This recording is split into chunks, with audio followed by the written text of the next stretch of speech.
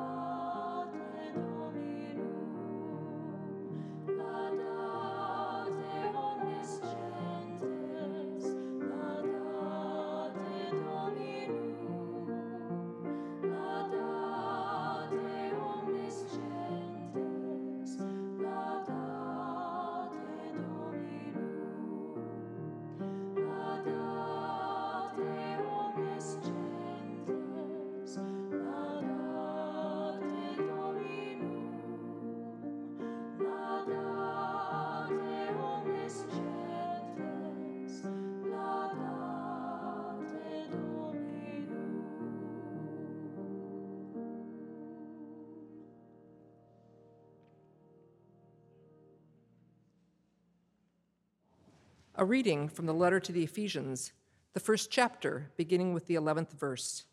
In preparation to hear these words, let us pray. O God, we give you thanks for these ancient words and for those who have carried them down over the ages. Open our hearts and minds that we might hear your voice for us today. Amen.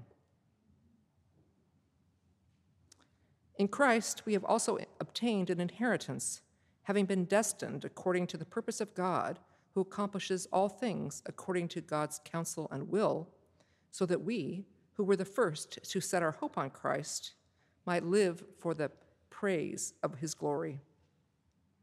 In Christ, you also, when you had heard the word of truth, the gospel of your salvation, and had believed in him, were marked with the seal of the promised Holy Spirit. This is the pledge of our inheritance towards redemption of God's own people, to the praise of God's glory.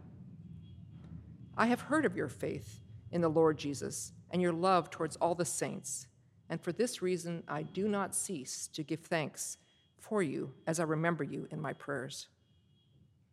I pray that the God of our Lord Jesus Christ, the Creator of glory, may give you a spirit of wisdom and revelation as you come to know God, so that, with the eyes of your heart enlightened, you may know what is the hope to which you have been called,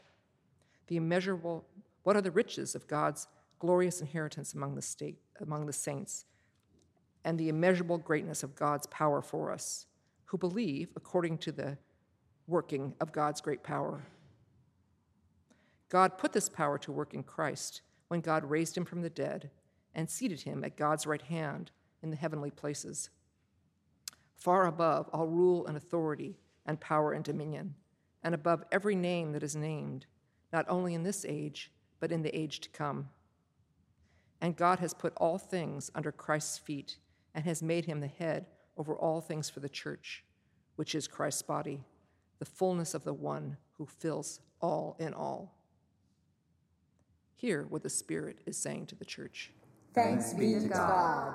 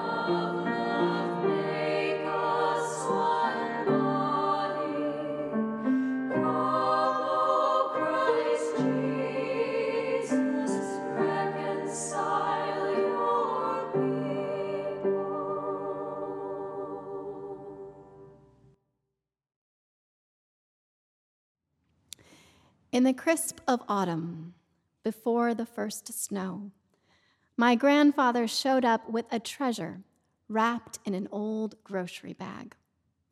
Bulbs, the kind that are buried each winter and offer light for generations. Though he was a forceful preacher, in his retirement he had little need for words. Peering into the bag, the grayish-brown bulbs were still cold with soil. Winter was near. My father knew what to do. I didn't know then the liturgy of the Allium was part of our holding vigil. I didn't know the importance of company through the winter, that another living thing gets through it too. We get through it together. 20 years after we said our final earthly goodbye, my grandfather's hopeful vigil continues. Amethyst-painted snowballs faithfully rise each spring, and my father says, "Do you remember those? My dad's flowers are still blooming." To call someone a saint is to say many things. It is a loving way to refer to someone who has died. It is a reference to ancient martyrs, to persecuted Christians who in death were lifted to the heavens by their communities, and who, some believe, remain active in the lives of the living, able to intercede on our behalf. It is a reference to all Christians, to all the believers, both living and dead. And it even goes beyond religion, to all those who inspire, who challenge, who hold vigil with us through the winter. From its beginnings, there has been tension in the celebration of saints. In the early 7th century, they were leaned upon when trying to dissuade Romans from worshiping other gods. The Pantheon, a temple of all the gods, was converted into a church filled with saints. Then, during the Reformation, their statues were chiseled away from church walls for fear they were being worshipped as gods. Are they divine? Is honoring them to evade our own call on earth? Dorothy Day, founder of the Catholic worker movement, is said to have rebuffed being called a saint. "Don't call me a saint. I don't want to be dismissed so easily," she said. In his Anthology of Saints, Robert Ellsberg explains the concern. By putting saints on a pedestal, we imply that their example poses no personal challenge. Taking their stories seriously, he asks, what do they have in common? They did not apply themselves to being saints, he says.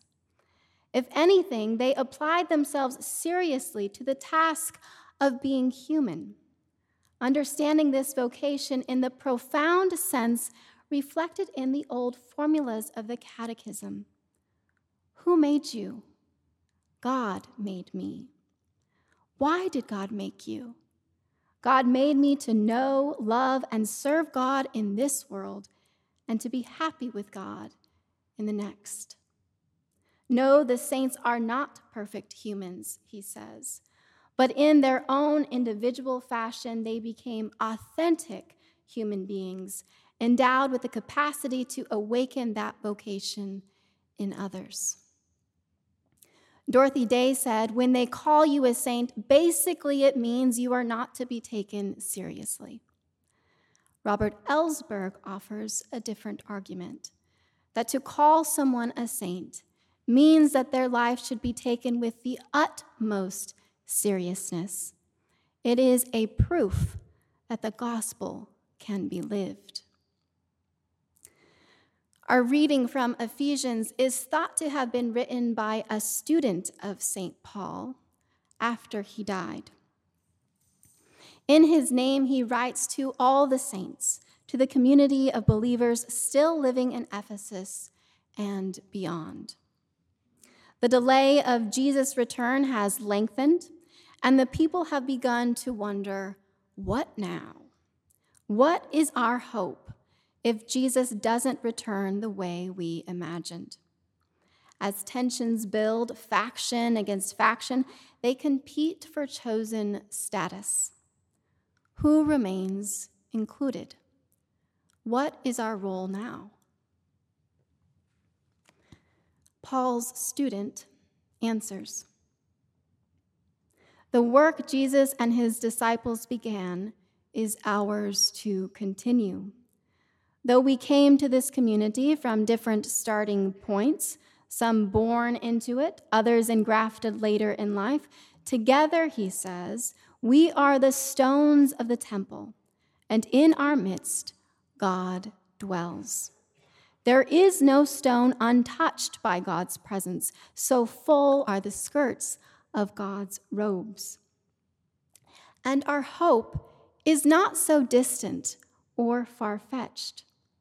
It is the simple and immeasurable hope found in kindness, mercy, truth, and compassion. That is the greatness of God, and it's ours to give. In the midst of a long winter, we are the promise of roots blossoming. As the community of 7th Avenue, we have a rich inheritance of people who dared to be hope. People who believed in peace, welcomed conscientious objectors of war, and those in need of sanctuary around the world. People who also took seriously the lives of those going to war and who in prayer held vigil with them. People who were willing to touch and share meals and welcome real human beings, siblings in our community, living and dying with AIDS. People who affirmed the belovedness of God's children remain forever intact, and who celebrated the love known by each of us, gay, lesbian, straight, and bisexual. We have a rich inheritance of people. people moved by children and seniors, and who responded to a call for affordable housing by building it next door. People who affirmed the church should always be a forum for controversial issues, and who, in support of civil rights, rose to the streets and joined the march in Selma. We have a rich inheritance of people who stood with exploited and trafficked women among us, people who believed in our wholeness and our strength as a community. These are our roots, and they're still blossoming. Though it would be easy to become intimidated by our saints, they are not so very different from us. They started very simply by showing up, keeping vigil with one another, sharing celebrations and meals, witnessing each other's lives, listening to our truths and our stories naturally inspire us to respond. It's like bulbs planted before winter. When spring comes, new life will find its way through the soil. I come from a simple people, strong but simple, who knew the way through the winter. We get through it together. My grandfather brought his children wherever he had to go. As a young child, my father spent hours in hospital waiting rooms alone as his father visited patients. Now my father holds that memory fondly. When pressed, he becomes wistful, saying, "My dad was most at home when he was visiting someone." My aunt's favorite stories to tell are of visiting the state penitentiary in Canyon City as little girls. They light up with laughter as they remember performing songs for the inmates my grandfather was visiting. "Start over," Sandra would say each time she played the wrong note. So Judy would start singing again. When the song finished, imperfect though it was, they looked out and saw a room of men moved to tears.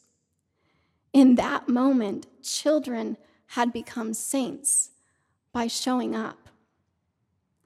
On this All Saints Sunday, we remember those who held company with us and believed in our spring. Glory be to God for them and to the promise of roots still blossoming. Alleluia. Amen.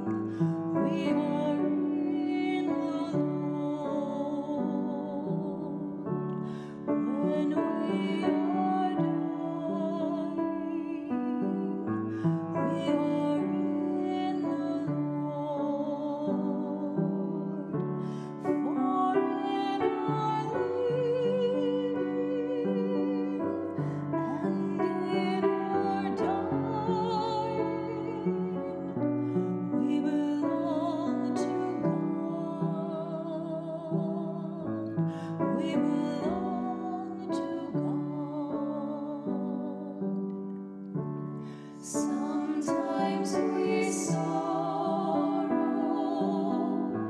other times embrace. Sometimes we question everything we face.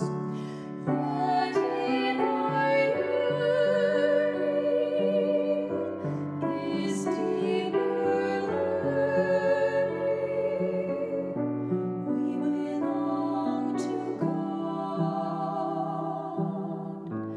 We belong to God. Till earth is over, may we always know love never fails us. God has made it so. Hard times will prove us, never remove us. We belong to God. We belong to God. When we are leaving, we are in the Lord. When we are dying, we are in the Lord. For in our living and in our dying, we belong to God. We belong to God.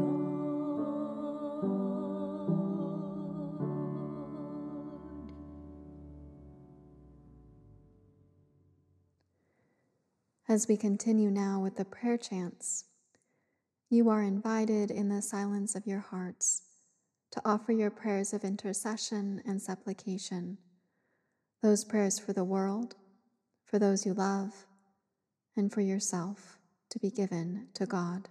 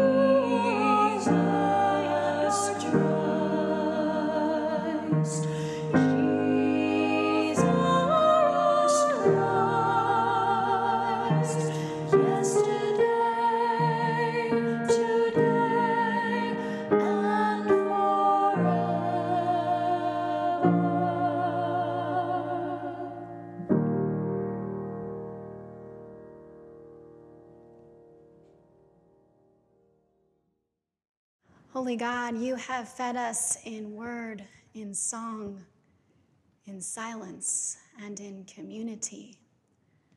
And for that, we give you our thanks and our praise. Amen. Go forth strengthened by the memory of those who have held company with you, and hold fast to the promise of your blossoming.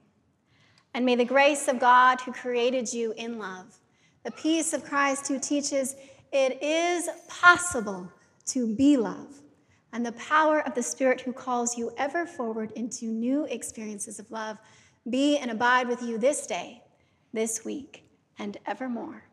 Amen.